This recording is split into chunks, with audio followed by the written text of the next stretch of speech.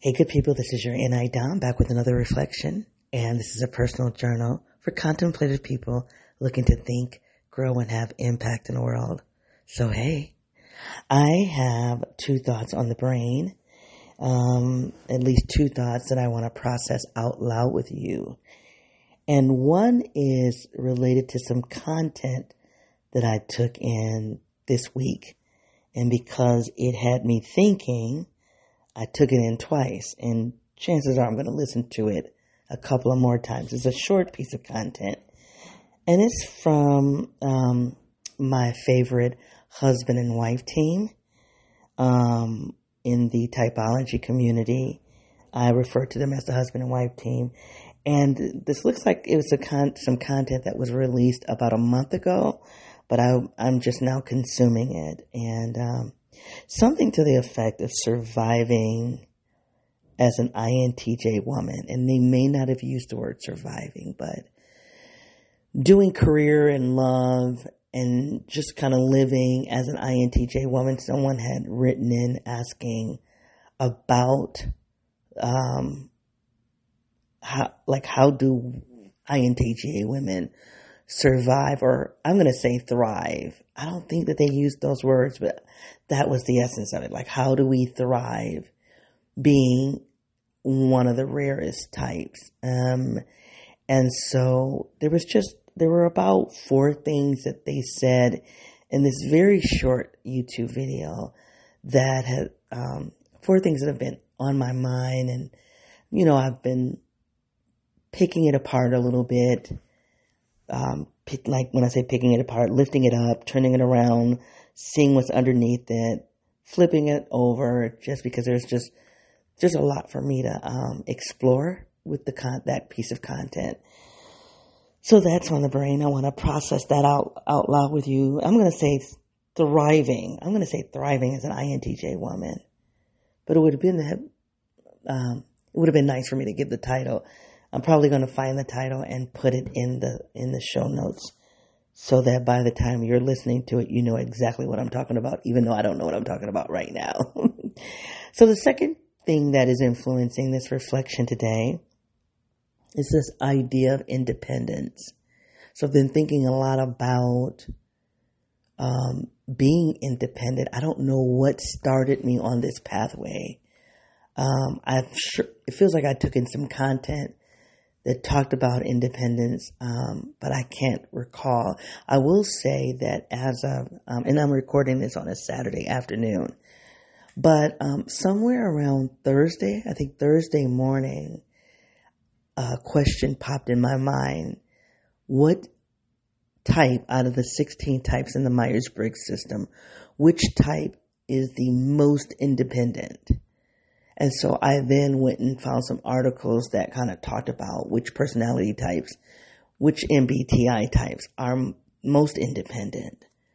And I did some reading there. So I have some thoughts about those articles.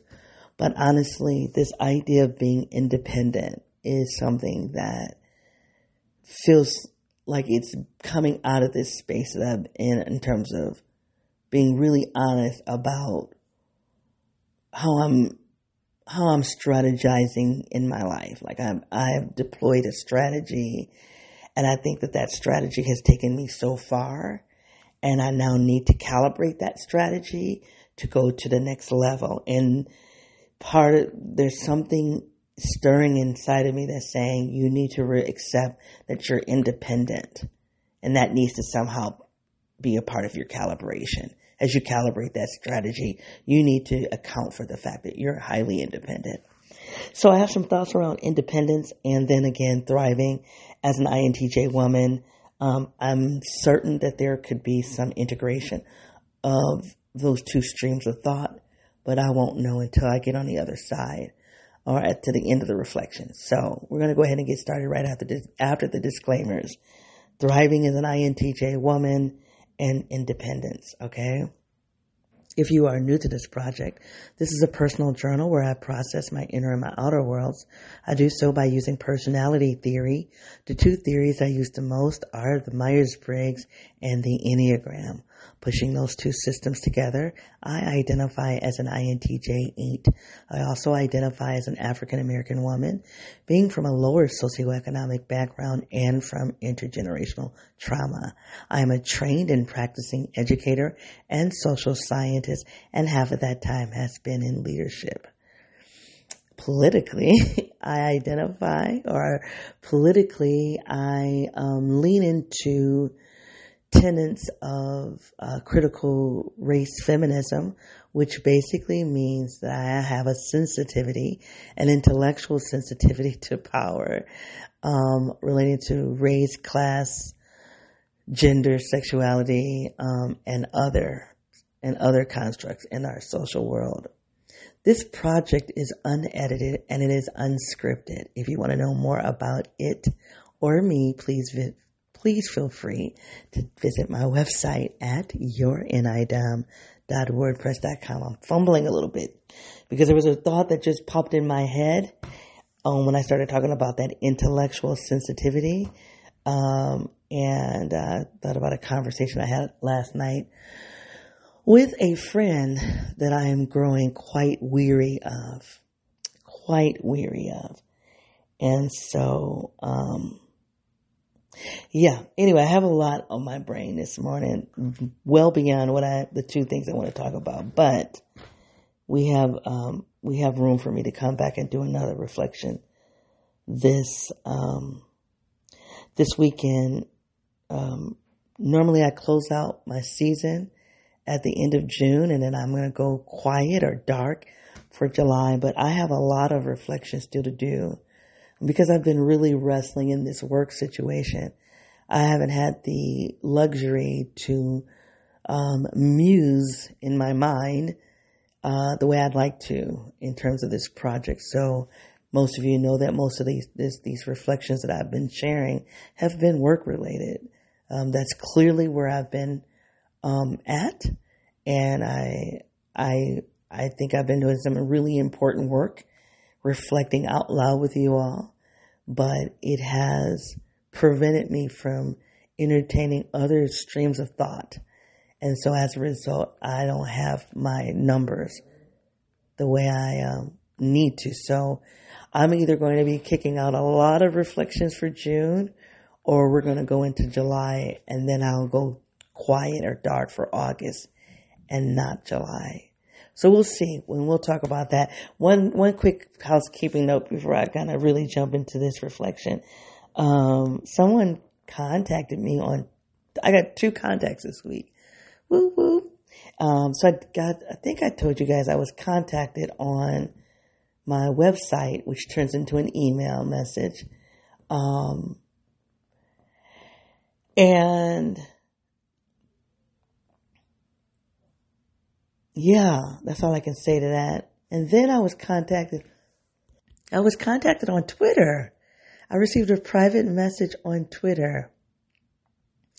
And that must mean that I'm following somebody that's following me, because that's the only way you can send a private message on Twitter. So this is a private message, and I don't have that many followers on this Twitter account. I have a couple of Twitter accounts, but this one I'm at 17 as opposed to 3,000 on my other account.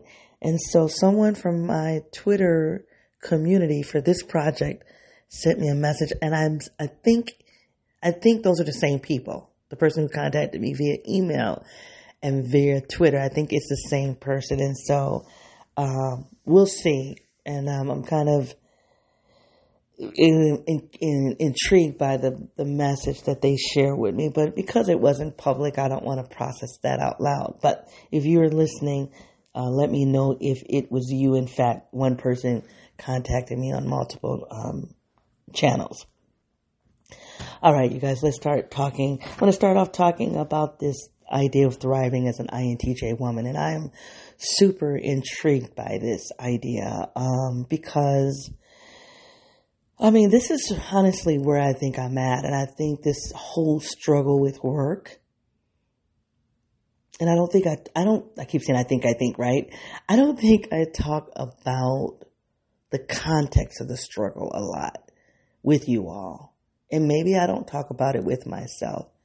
I think the struggle with work is really because there's a larger struggle or a larger consideration about what kind of life I want, what kind of quality of life I want. And because I live in a culture that's driven by capitalism, and I don't think I've said this ever before in this project, so I'm about to say something for the very first time, is that primarily, but not completely, but primarily, African Americans move about through capitalism by way of labor. So the only capital that we have is labor, our bodies. And so we generate capital by labor through our bodies. We don't have multiple streams of moving about through capitalism. We're highly dependent on our bodies for labor. Okay. So in that reality, whether you agree with it or not, let's just say it is one form of reality. And there are so many ways we can be critical of this idea that African Americans, our primary way of moving about through capitalism is by way of our bodies as a point of labor. Like, I want to interrogate that as a critical race feminist. I'd love to unpack that and interrogate that as a person that is trying to get back into spirituality or trying to strengthen my relationship with spirituality. I want to interrogate that idea. So if you're hearing me say that and you don't agree with it, okay, I'm fine with that, right? Send me a message. Let's interrogate that. However, statistically, we are in a capitalistic structure, and the means of capital, because of the origin of capitalism and the start of our country, and the I hate to say migration. That is just a gross distortion of reality. Excuse me to say the way African Americans migrate, or Africans, or let's say Black people migrated into this country, because we didn't migrate, you guys know that, into this country. All of that, the intersections of all of that, the arrival of Black people into this country, the start of capitalism, and the formation of this country at the intersections have created a very specific experience for what would be considered the African American experience. Okay. This is interesting. I kind of want to linger here, but let me stop. So in that, if you want to interrogate that, we're going to have to go and look at all of it. Like, let's not just talk about how many ways that we can move about in capitalism without looking at the legacy of those three, I want to say institutions, but those three, I could say institutions, because capitalism is part of the economic institution. The formation of our country is part of the political institution.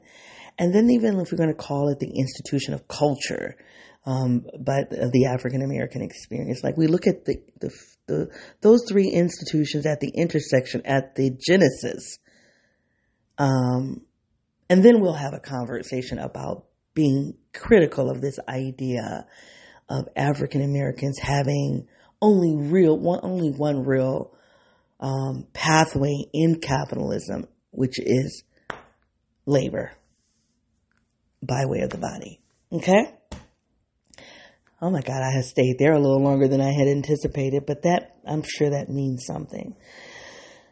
So in terms of me trying to think about thriving, I can't think about thriving without having a clear, safe and authentic, fulfilling way of how I'm going to relate to capitalism, right? Because I can't bypass it. So I have to have a relationship with capitalism. How am I going to do that? And right now, I have part of my strategy, the past 3 years, is to come back into employment so that I can go back out into being, I don't like the word self-employed because I never really see myself as self-employed.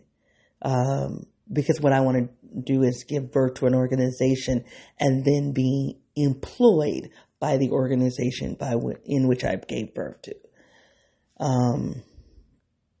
Anyway, we'll say self-employed for now, but there's a difference between self-employed versus being employed by the organization in which you found it. I think those are different. So all of that is important, but it's only a slice of the larger consideration. The larger consideration is quality of life.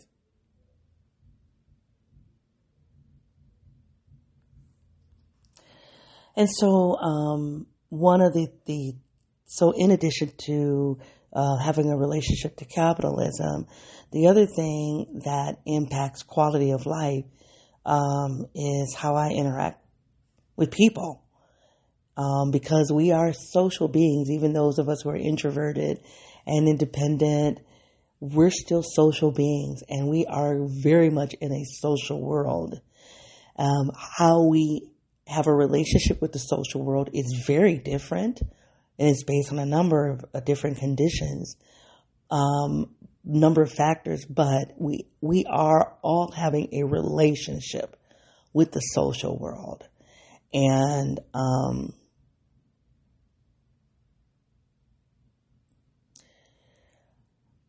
I think that becomes the challenge for the INTJ woman, more so than quote unquote work. The challenge, in terms of capitalism, rather. I believe the challenge with capitalism is more impacted by race than it would be by personality or even gender. And that came up in that YouTube content from the husband and wife team. Like, they were very comfortable in talking about gender as an intersection of the INTJ personality. And this is one of the ways I critique them often, is that they don't consider other factors. I have heard them talk about socioeconomic conditions once, and I don't consume all of their content, but there was a couple of years where I was consuming it. They were generous, and I was generous. What's the word? Generously consuming it. I don't do that. I haven't really been consuming a lot of their content the past 2 years, but so I don't want to. I always say I don't want to misrepresent another content generator, but in the pieces that I have taken in, they haven't been related to. They don't really talk about the other intersections of being in the social world. And so, so that's that. I'm not going to stay there, but I just really want to draw the distinction that content was really good at looking at, okay, how does an INTJ man survive? And how does an INTJ woman survive in the social world? And I'm saying, let's also look at race. We can look at language. We can look at citizenship status. We can look at education levels. They did talk about culture in that. They mentioned culture, but they didn't really unpack that. They didn't unpack the ways that culture would impact a person's, how they would use their personality, how they would show up in the world as driven by their personality. But they did mention culture, and so I want to definitely give credit for that.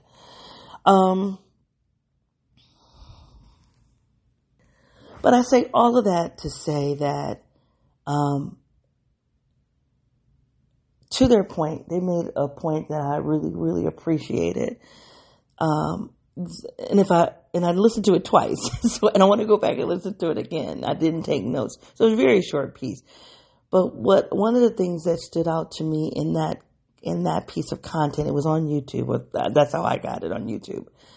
One thing that stood out to me in that content was they said INTJs. They looked at the INTJ woman from two angles, from being an NT and being a woman. And I believe, if I remember correctly, they were saying both of those are a challenge. Being a woman, they didn't say it this explicitly, but I'm going to say it explicitly. Being a woman in a country, in the United States, where women didn't have... Sorry about that. It's going to do it. Hold on. I have no idea why I have an alarm set for Saturday at noon, but nonetheless, I didn't remember that was set, so I apologize for that noise. Unedited, unscripted. So, women in the United States didn't have full rights to own property, to vote. And so I think they mentioned this in the content, that being a female INTJ is not as difficult as it would have been in the past. It's getting better, and I agree, and I definitely appreciate the historical context to that. But there are still challenges. There is definitely pay gaps. There's a pay gap between, what men get paid and what women get paid in terms of different, there are different access points into particular industries, based on if you're a man or a woman. So there is still disparity between the genders in terms of the world of work. And most times, unfortunately, when people think of INTJ, they go into the space of work, because that's really our sweet spot when you look at the NT working together. NT meaning intuition and thinking, being side by side. And that's the other point of distinction. What does it mean to be NT? What does it mean to be an intuitive thinker? They didn't say this, but I'm going to say it. I believe we live in a culture that's anti-intellectual, right? And this isn't to say all thinkers are intellectuals, but man, do people have a hard time with rational thinking? I'm going to say most people I find are emotional thinkers, right? And the reason why I'm saying that is because sometimes those of us in the type community, those of us who follow Myers-Briggs, we forget that all of those cognitive functions are points of cognition. They're all thinking functions. We forget that. And so then when we say thinking, we think that is that only thinkers think. That is absolutely not true. Okay. But it's a type of thinking. And so rational thinking,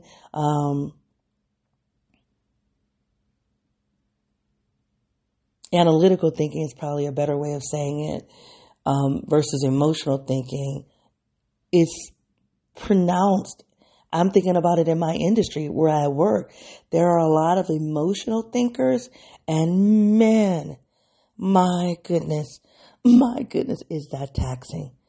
It's taxing, and it can be downright scary at times. But anywho, I have something on the brain that's really fighting for my attention.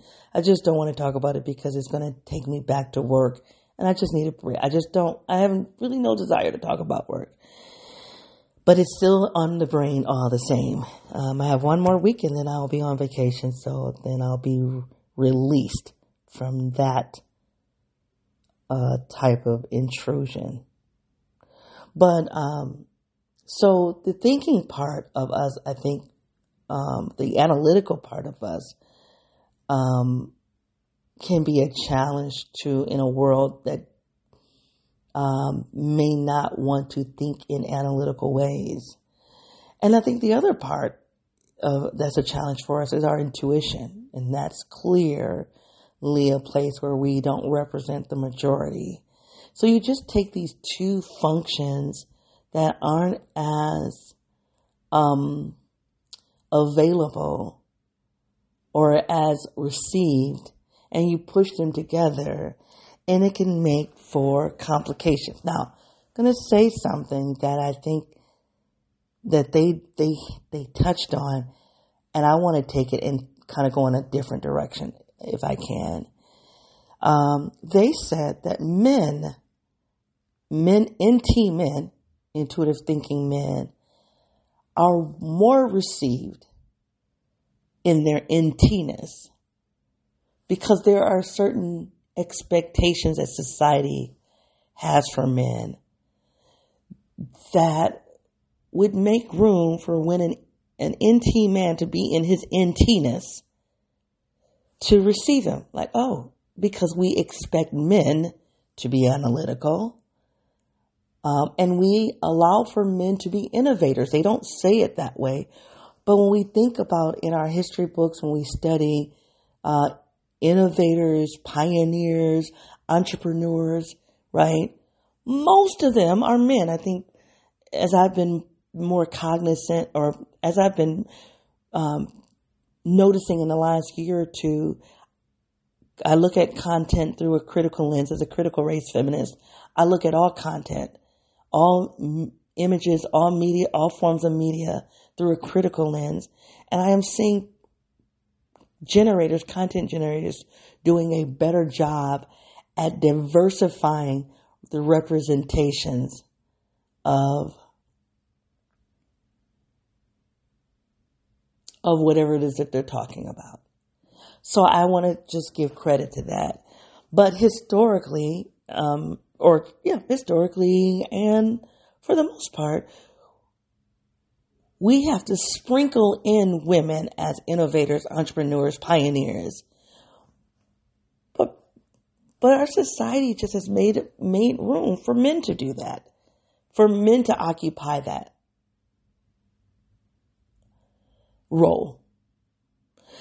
So when an NT man is acting out of his NTness, he doesn't have as much friction as an NT woman because there are greater expectations. There's a greater window or lane for him to occupy that space. All right. And I thought that they made that case well, even if they didn't say it the way I'm saying it. I felt really satisfied when I listened to the husband and wife team talk about how an NT woman is going to struggle a little more than an NT man just because of how society embrace men, allow men to be analytical thinkers and innovative thinkers.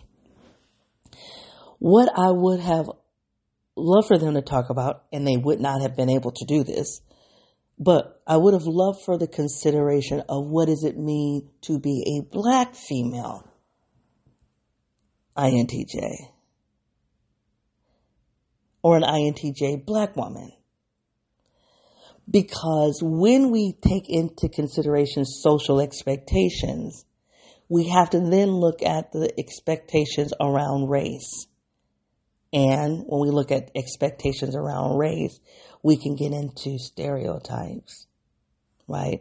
Now, I remember at some point I listened to some content from this husband and wife team a couple of years ago that I listened to it. I don't know when it was generated, but just talked about stereotypes come from some type of sensory experience. That there was some type of some kind of experience that was perceived, and then it was turned into a stereotype. And I believe that this comment was made around women. Some stereotypes around women, I believe. So I think, I don't want to get in trouble because I know that they have a strong fan base. And so, hey, if I'm misrepresenting them, somebody can let me know. I'm really okay with that. But let me try here because there's a point I want to make. I think I remember them talking about how most women are socialized to be FE, extroverted feeling. So when most women are socialized and conditioned to use that function, extroverted feeling, we can unfortunately draw conclusions that women are feelers. I so love that point.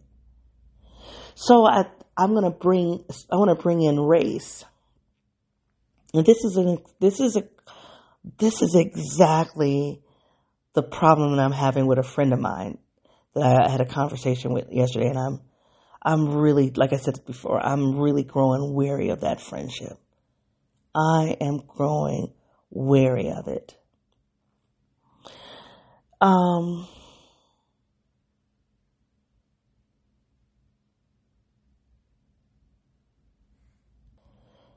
This friend of mine is a black woman, and she's an educator, and she's an administrator. Has strong contempt for black people. Yes, you heard me. She's a black woman with a high degree of contempt for black people. And it's growing. And it's getting louder and louder. And so I said to her last night, I said, I need you to understand that as a person that does a lot of activism for racial justice work, it is very difficult to be around you. And you're talking in such a degrading way about other black people.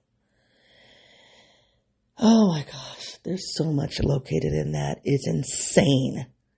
All right. Now, honestly, I think she's wounded. And I think her woundedness happened at the hands of black people. This is the whole point that I'm trying to make, because I don't want to stay here. I'm crossing my fingers I don't stay here. But if her woundedness happened at the hands of black people, not if, she's drawing a conclusion that all black people are harmful, which is kind of ridiculous because she's a black woman, right? She's black. But okay, let's say that. So when we have an experience that's correlated with another marker, if we're not careful, we start drawing these conclusions that all people who look like this will be associated with that experience that I had. It's just not true. It's just not true. So all women, you might experience all women who are FE, extroverted feelers, but that's all the women that you've experienced, because all women are not extroverted feelers. Some of us are extroverted thinkers, and some of us are introverted thinkers, right? So this idea that stereotypes are born from some type of real experience, I'm going to agree with at 65%. I say that's 65% true. The caveat is, okay, let me say 70%. Okay, fine. 70, I'm in agreement with this idea that all stereotypes are born from some type of some type of experience, some type of, I don't know if they said sensory experience, but some type of experience, some type of real experience. I'm in agreement with that at 70%. Here's the caveat. It's the experience of the person. Now, if that experience is shared by a group of people, particularly when that group is the dominant group, and when you're the dominant group, you get to narratize. I love that word, you guys. I've been saying that word lately, narratize, to give a narrative of a thing. When you're the dominant group, you can name the world, you can narratize the world, you can put that in your interpretation of experiences in print, in writing. You can legislate experiences. You can hold people accountable. You know, you just think about the whole anti-critical race theory in schools. Who's driving that? Who's driving the anti-critical race theory conversation? It's the dominant group. Now, do you have some black people who are on the same page with the dominant group? Absolutely. Do you have some people in the dominant group who are about promoting critical race theory? Absolutely. But The main drivers of the anti-critical race theory conversation are people who make up the racial elite or the dominant group. So then an experience that's shared by a group of people, and if that group of people happens to be a part of the dominant group, then that shared experience becomes the reality for everybody. So when you have a group of people who are experiencing women as feelers, then that group of people can then say women are feelers and that's it. And they're not taking in the experiences of other people who are saying, you know what, I've experienced women who are thinkers, not feelers, right? I've experienced Black people who are not harming in this way. And I say that going back to my friend, right? Because I do think that there's a group of people. I do think there's a narrative about Black people being harmful, but I would love to come and talk about that too, because that isn't even statistically supported. Although people try to make this argument that I'm not being racist, just look at the numbers. Ooh, there's so much to unpack in that one. We're not going to touch that today. Not today, but statistically, it's not that African Americans are more harmful that causes the fear. There are other things that can cause a fear of Black people beyond, quote unquote, any kind of rational argument. I believe, in short, there's an irrational belief system about African Americans. I'm going to go to my friend, right? So I said to my friend last night, I said, you know, a lot of what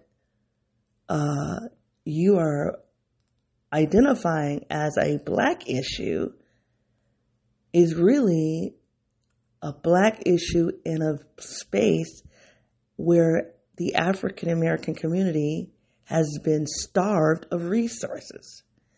This is the one thing I find problematic about this particular friendship.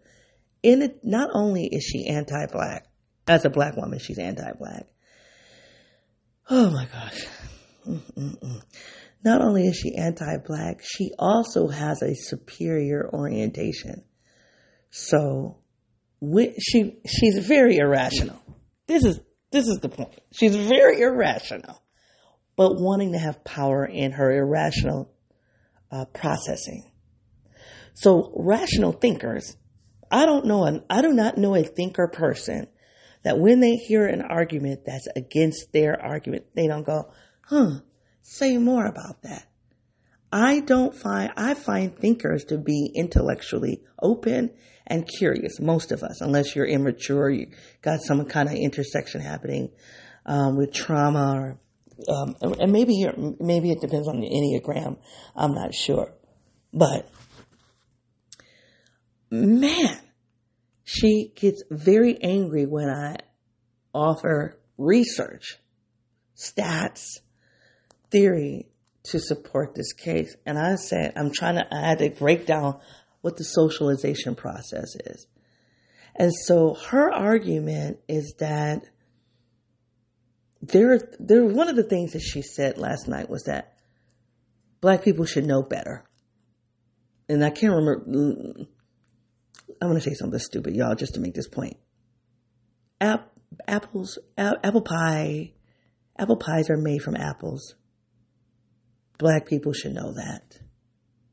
And if you don't know that apple pies are made from apple, that means inherently, I don't know what it means for her. I don't know what it means in her brain if Black people don't know the things that she feels that Black people should know. And so I had to then come to her and say, how do we know anything? How do we know and learn anything? We learn by way of the socialization process. Even if we go and learn, those of us who are autodidactic, I think if I'm saying that correctly, those of us who are autodidacts, I think if I am saying that right, who are self-learned, you still learn independently within a social context. Do you go read a book? Well, who wrote the book? Right? You go listen to a podcast? Who's generating the podcast? Even if you're doing it by yourself, you're learning within a social context because we are social beings, right? So anything that we learn comes from our environment, our surrounding. And not only does it come from our surroundings, it comes by way of having access to that surrounding, to that environment.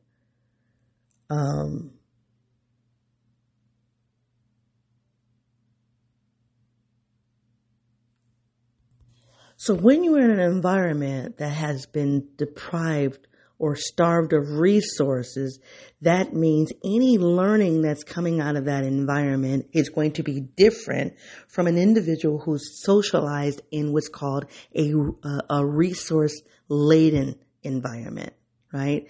If I'm socialized from a resource-deprived environment, my learning is different from someone who's socialized in a resource-laden environment, okay? And I tried to say that in a number of different ways. I'm sorry.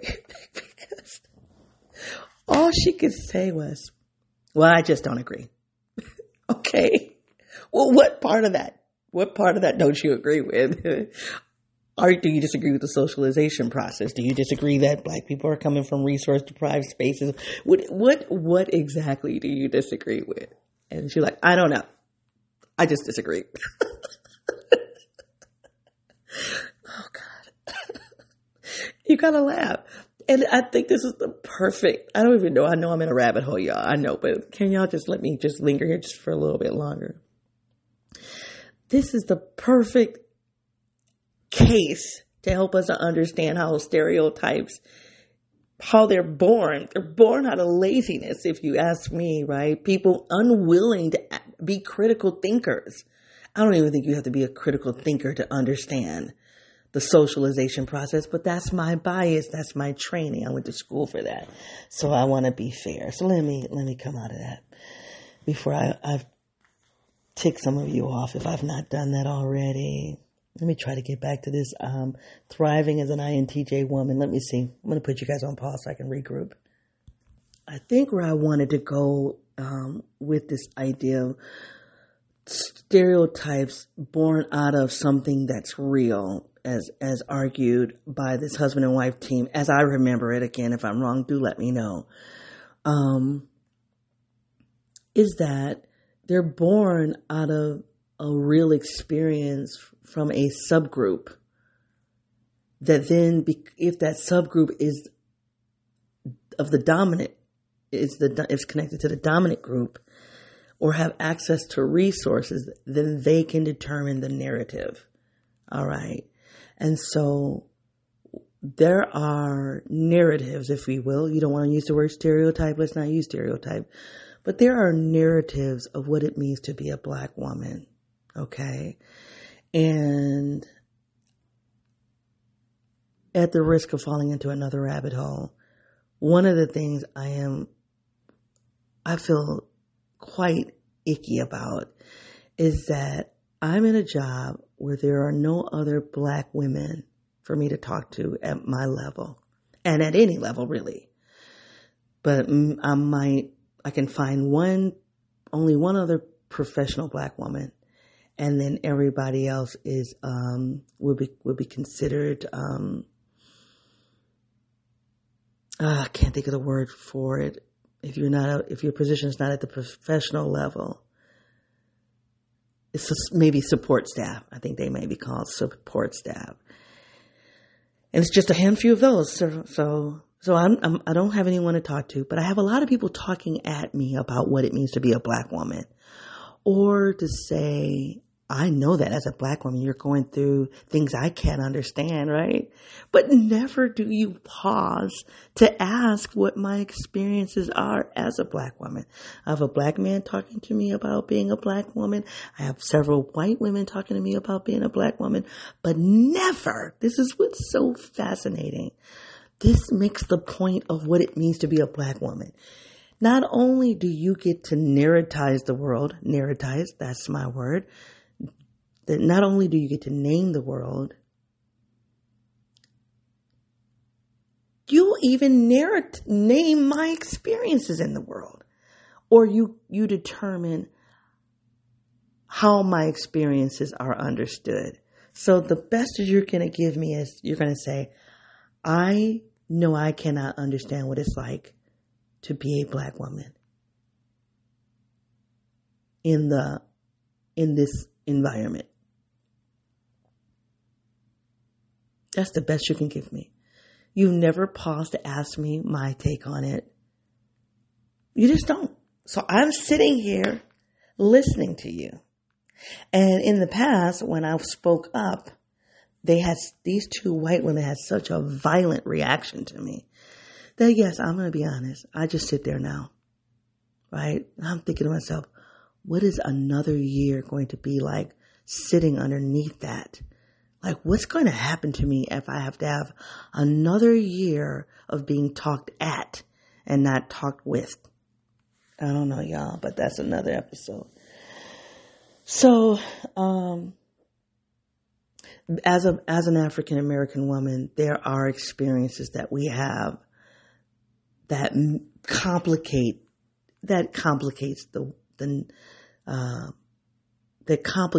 our NT-ness, right? So if women in general aren't really expected to be thinkers, right, and then intuition is not respected, we can hopefully, I'm making a case that being a Black female INTJ is just even more challenging. It's even more challenging. And I often mention this, and I've written about it a lot under my name, not under my NI-DOM alias. But there are 4 stereotypes, typically, that Black women typically have to navigate through. And those, it would be interesting to see. One day I might play around with writing a piece about how those 4 stereotypes,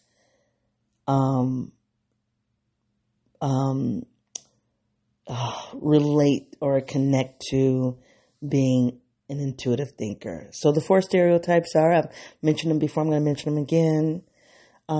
Being sassy. No, you didn't, girl. Even trying to act that out is funny for me, like snapping my fingers. So I'm in a silly mood this morning. So one thing I've been seeing this argument on social media about how Black women, and I've seen Black men do this too, challenge queer white men. Queer white men embody the stereotypes of Black womanhood. And it's an interesting argument, and I won't even try to explain it today. But it is an argument about queer white men, queer femme white men who are trying to embody feminine, I shouldn't say trying, excuse me, that was wrong. Queer white men that embody feminism, or feminine energy, will act out the stereotypes of sassiness that usually is leveraged as a stereotype against Black women. So sassiness is one. Being the all encompassing mother for everybody, being mammy, right? That we are going to sacrifice ourselves to nurture other people, which I think is close to that stereotype for women in general as being a nurturer. I want to come back and consider how the mammy stereotype differs from the all women should be nurturers expectation, because I think there's a difference. I don't believe I'm able to tease that out at this moment. So we have sassy, mammy, we have angry, the angry Black woman. That's the one I get hit with a lot. And I'm a type 8, so, right?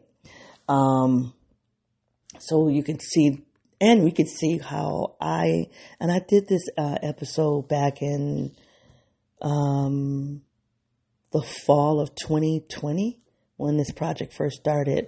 I think it was the fall of 2020 where I was talking about why I tested as a 1 in the Enneagram system a couple of times. And so I went through this phase where I was like, am I an 8 or a 1? I also looked at, am I an 8 or a 5? And you have to go listen to those. They're not the best in terms of quality, but those two episodes were very transformative for me as I was trying to figure out my Enneagram number. And so when I did the work looking at an 8 or a 1, what I came to terms with was that I was trying to sanitize the anger in me. I was trying to divorce myself from the anger because of the trauma that I experienced and because of the black angry woman stereotype. And that sanitation process made me show up more like a 1, because I'm going to show you I'm good. I'm not angry. I'm good. Look at me. I'm good. I'm not angry, because anger is bad. And so I was trying to work around the anger, quote unquote, and coming out as good. And that was where the 1 was coming from. At least that's my theory of the case. So anger, the angry black woman is the 3rd stereotype. And then the 4th stereotype that a lot of black women are guilty of embodying and promoting and policing, if you will, is the strong black woman. And so one of the things I've been doing in my current position, and I feel a little gross in doing it, but I'm gonna stay the course, and I'm gonna take some time to ruminate on this. But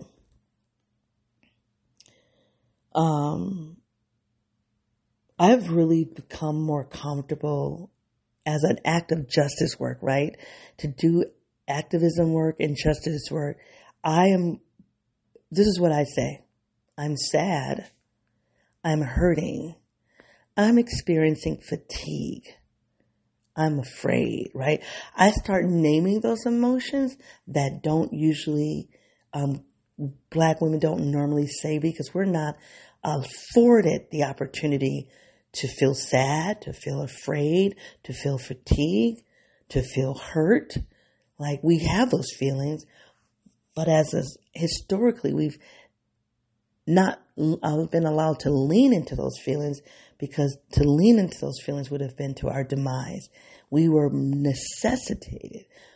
We were required to be strong, right? To be strong. I mean, if you just think about 400 years of having your women giving birth to kids as a reproductive operation, and those kids taken from you, right? Who has time? You can't linger in those emotions. You have to be strong to move on, right? To know that you or your mate can be raped, to be murdered at the hands of someone else's decision, someone else's agency. What do? You don't have time to sit around and say, I'm hurt, I'm sad, I'm fatigued. You have to be strong. Well, so there's an example of how the stereotype is grounded in some type of experience, right? So one of the things that we have to do in terms of, if you're listening to me as a black woman, one of the things we have to do is we have to interrupt that stereotype. We have to claim our vulnerability. We have to claim it. And that is justice work. To put in the face of other people and say, nope, no baby, I am sad right now. Yeah, I may not make decisions out of that sadness, but I want to let you know I'm sad. I'm afraid. And so that is the 4th stereotype. And so when you think about as an INTJ black woman, that NT-ness is not just complicated because I'm a woman. It's also complicated because I'm black. And I think a lot of the experts in the type community are not black. They're not black women. And so we just don't have that layer of understanding in the typology community. And I'm going to get certified this fall. That's my goal. And I really, really want to. But whenever I do, I don't necessarily want to be the expert the way other people are in the typology community, because my work isn't just about personality theory. My work is about empowerment. I just use personality psychology as a means for empowering. It's just one of my pathways for doing empowerment work. So I think I'm going to go a little over an hour, because there are two other things that came from this content that I really want to say, and then I'll have to do another episode on the independent part of my thinking for this morning. There were two other points that I thought about as I listened to the husband and wife team talking about thriving as an INTJ woman. Something to that effect. Is that usually this is another powerful point that I've heard them say a variation of this before, but I appreciate hearing again, that when you're an intuitive, you learn. Most intuitives survive in the world by doing a little blending, acting as a sensor, right? Learning how sensors think and feel and operate, and then mimicking that so that you can blend in. Because the majority of the people, most people are sensors.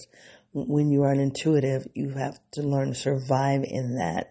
Well, the argument that they made, the husband and wife team, is that women, because of what it means to survive as a woman, women are better able to blend than men.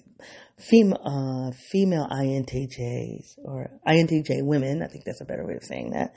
INTJ women are better at blending in the world than INTJ men, because of surviving as a woman requires us to develop that capacity. And so they were saying that's an advantage. But the counter to that, which I thought was another good point, is that if we're going to truly thrive, we're going to have to come out of blending.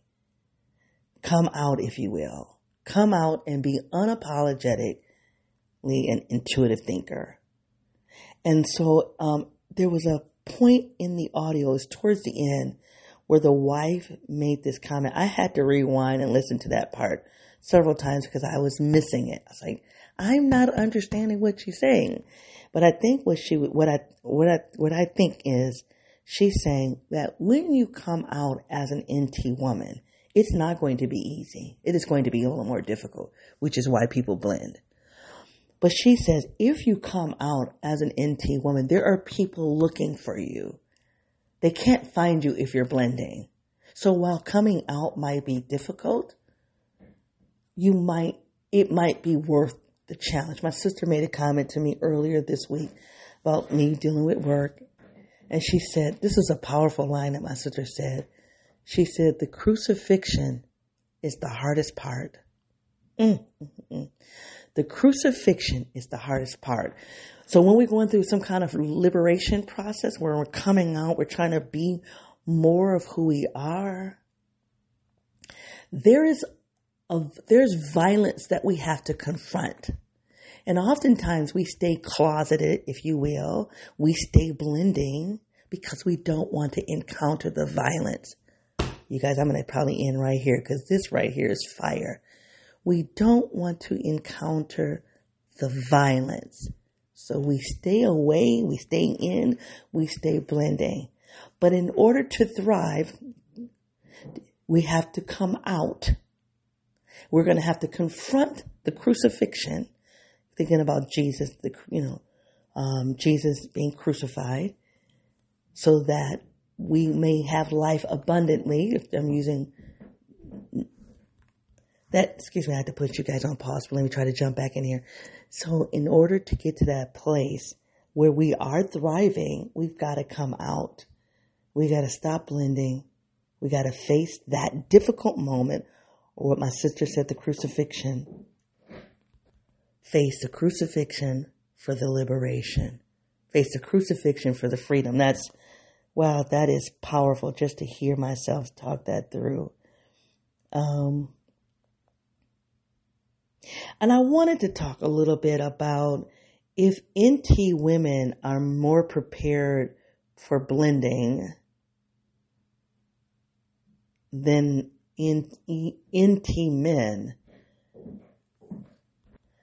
I wanted to make a theory about people who are in the margins of society are more able to blend than people who make up the dominant group. But I'm just going to say that. I'm not going to unpack that. I think where I want to close is this notion that thriving as an NT woman means facing the crucifixion process. I'm sorry again, I had to put you guys on pause, so I'm sorry about the break. I've been paused for about 4 or 5 minutes.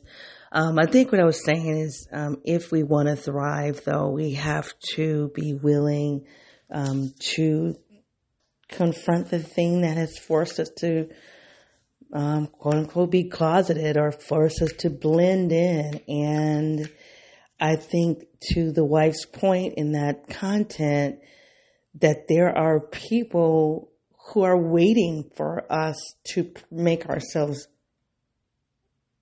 present, to make ourselves appear, to make ourselves available. And when we blend, we're denying people the ability to find us.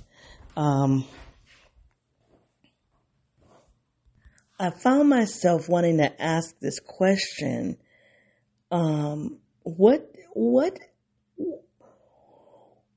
do people in the social world want from an NT person, an INTJ?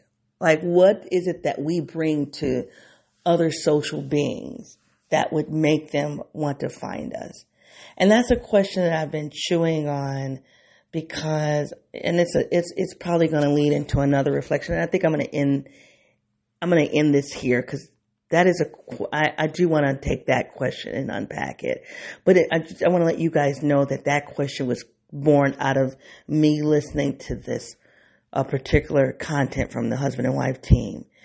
When we stop blending, when we stop being in the closet, we come out to people who are looking for us, people who need us. And I'm just curious. I know what INTJ-ness can do for work, and I know what INTJ-ness can do for the self. I'm not sure what INTJ-ness can do for other social beings. And I would love to interrogate that a little bit. I would love other people. I would love to get someone to unpack that with me or even for me. But I think that I'm going to just close here. And what does it mean to thrive is the overall sentiment that I believe is important to consider beyond work, and must take into consideration the relationships that we have in the social world and what those relationships, how those relationships differ. As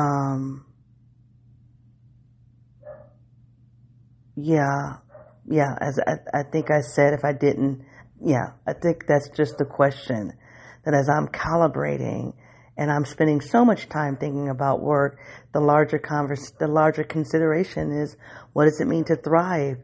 And I really, really do appreciate this content from the husband and wife team, because I think, like I said, the question is thriving through the context of NT-ness, through the context of INTJ-ness, because I'm not going to thrive the way my mom and my sister thrive, both having a sensory function in the top of their stack. You know, my sister's is SE, my mom's SI, and those are the people who I've been around, you know, and so I think I've tried to blend in terms of having a social life based on how those people do social. But I don't think that is the way I can do social as an INTJ. And I think part of work that I have to do is now figure out how does an INTJ do social? Because I think that we are social beings. There is a social component to us, and we don't have a lot of role models as to what does that mean. And so I don't know. I feel like I don't have a nice, tidy way to bring closure to this reflection. There's so much here. But I'm just gonna close by raising the question of what does it mean to thrive as an INTJ woman, and that has to extend beyond work. It has to extend beyond work. It also must extend into the social world and having those relationships. And it must factor in being Black, because that's who I am.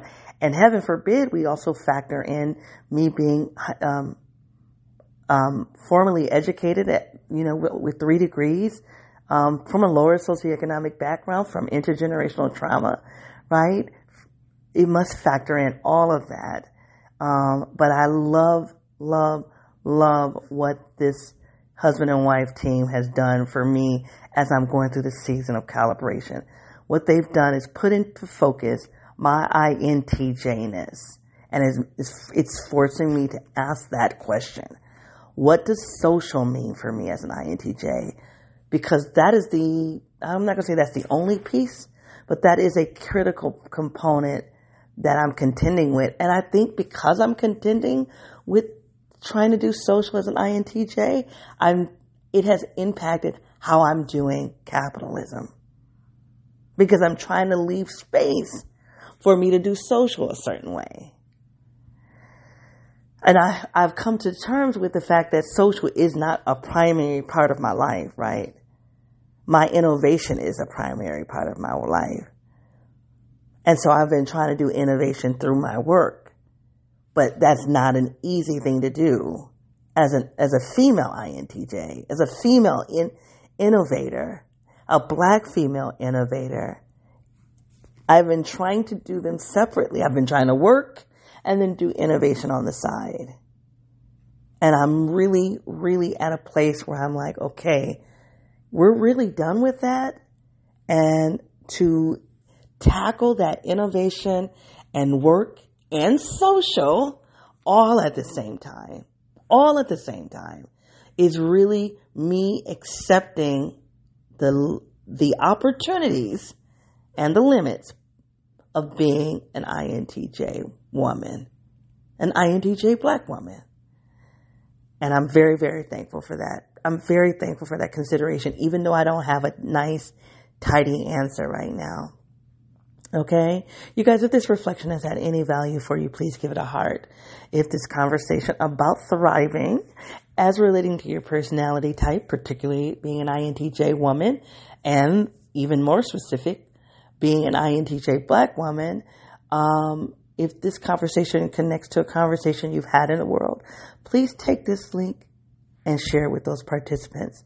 Also, and there's another part of this conversation that I've stumbled into that I didn't plan on. It was just talking about anti-Blackness, right? And how do stereotypes come to be? And so if any of that connects to a conversation you had in the world, take this link and share it out. Always do a meaningful share and say, yo, fast forward to the 45th minute in that reflection. You don't need to listen to all of it. Just start listening between minute 45 or 50. I'm just randomly picking some numbers. But you guys get what I'm saying. But when you share it out, if you're truly going to connect this reflection to a conversation you've had in the world, do it meaningfully and share the minute markers so that people can get right at to what's most relevant here. Because, I like to meander, and I don't want new people having to listen to all of my meandering, if you will. And then if my meandering has caused some randomness in you, I would love to hear it. You can find me on my website, as some people have started to do, more people rather. I'm excited, at yournidom.wordpress.com, on Twitter, yournidom1, or Facebook and YouTube, simply yournidom. I had an old Facebook page. I didn't delete it. I'm parking that. It was called NIDOM Leadership. I'm not going to delete it. I'm going to come back and do something with it. But right now, I set up a new page, Your NIDOM. We'll see if I have time to play with that this summer. I'm not going to make any promises. You guys, let me give you an assignment. Hold on. What does thriving mean to you? And there's a distinction between surviving and thriving. Surviving is that survival piece that I've been kind of blinded by in the last year. I've been blinded by it maybe the last 2 years. Distracted by it. Remember I was talking about my rolls of toilet paper? Gosh, that's important to me. You got to go back and listen to a few episodes ago if you don't know what I'm talking about. Just trust me. Being able to buy a big bundle of toilet paper, which means I have an excess of resources to make sure I'm surviving. This is a good question I'm going to ask myself. When does surviving interfere with thriving? That's a good question. When does it interfere with thriving? Because we all have to survive, right? Here's the question. When does surviving become excessive? When does surviving become excessive and interferes with thriving? And I think the only way to answer that question is to consider or to understand, what does thriving mean for you? What does that even mean, to thrive? So what I'm going to do, and I'm going to invite you to do, because I have a Venn diagram that keeps flashing in my head right now as I'm talking to you guys. I keep having this picture of a Venn diagram. And in one circle, a Venn diagram is two circles and how they overlap. And it's in that overlap that I want, in that area that overlaps is where I want to spend some time meditating on after I'm done with this reflection. So one circle is surviving. Draw a circle, a surviving circle, and put all of the things in that circle that is necessary for surviving. And then do a thriving circle. All the things inside of the circle that would be necessary for you to feel like you're thriving. And that part that overlaps, that part that is in both circles, spend time challenging yourself. What do you want to do with the part of your life that connects to thriving and surviving? And I think that I was going to initially take this assignment and push us into considering thriving. But because I know where I have been blinded by surviving, I need to be honest with myself. There's something about surviving that has captured my attention. And maybe I won't be here for much longer, but I have been here. And I don't know if I'm going to realistically jump for surviving and thriving. So what I'm going to do, and for me, I'm going to do this assignment. I don't always do these assignments. Or usually I've done the assignment before I hit the record button unconsciously, unknowingly. But I'm going to do this assignment. I'm going to draw my two circles, a surviving circle, a thriving circle. And I'm going to see what shows up on both of those circles. And then I'm going to say, what's in that overlap that might be important for me to know? I'm curious about that. Intuitively, I'm thinking something is located in the overlap. In the overlap. I should name this episode The Overlap. But anyway, do that. Do that. I'm going to do it too. So the assignments, I think the assignment has 3 parts. Draw 2 circles and map out surviving and thriving. Identify what's located in the overlap between those 2 circles. Identify it. And then the third thing is, what are the implications on it? Like, make some meaning out of that. What does that mean for you? What does the overlap mean for you? Are there lessons in the overlap? Are there celebrations in the overlap? Because maybe you might be already moving into thriving when you look at the overlap. What's in the overlap? All right, you guys, it has been a pleasure hanging out with you. Until I come back, be well. Bye.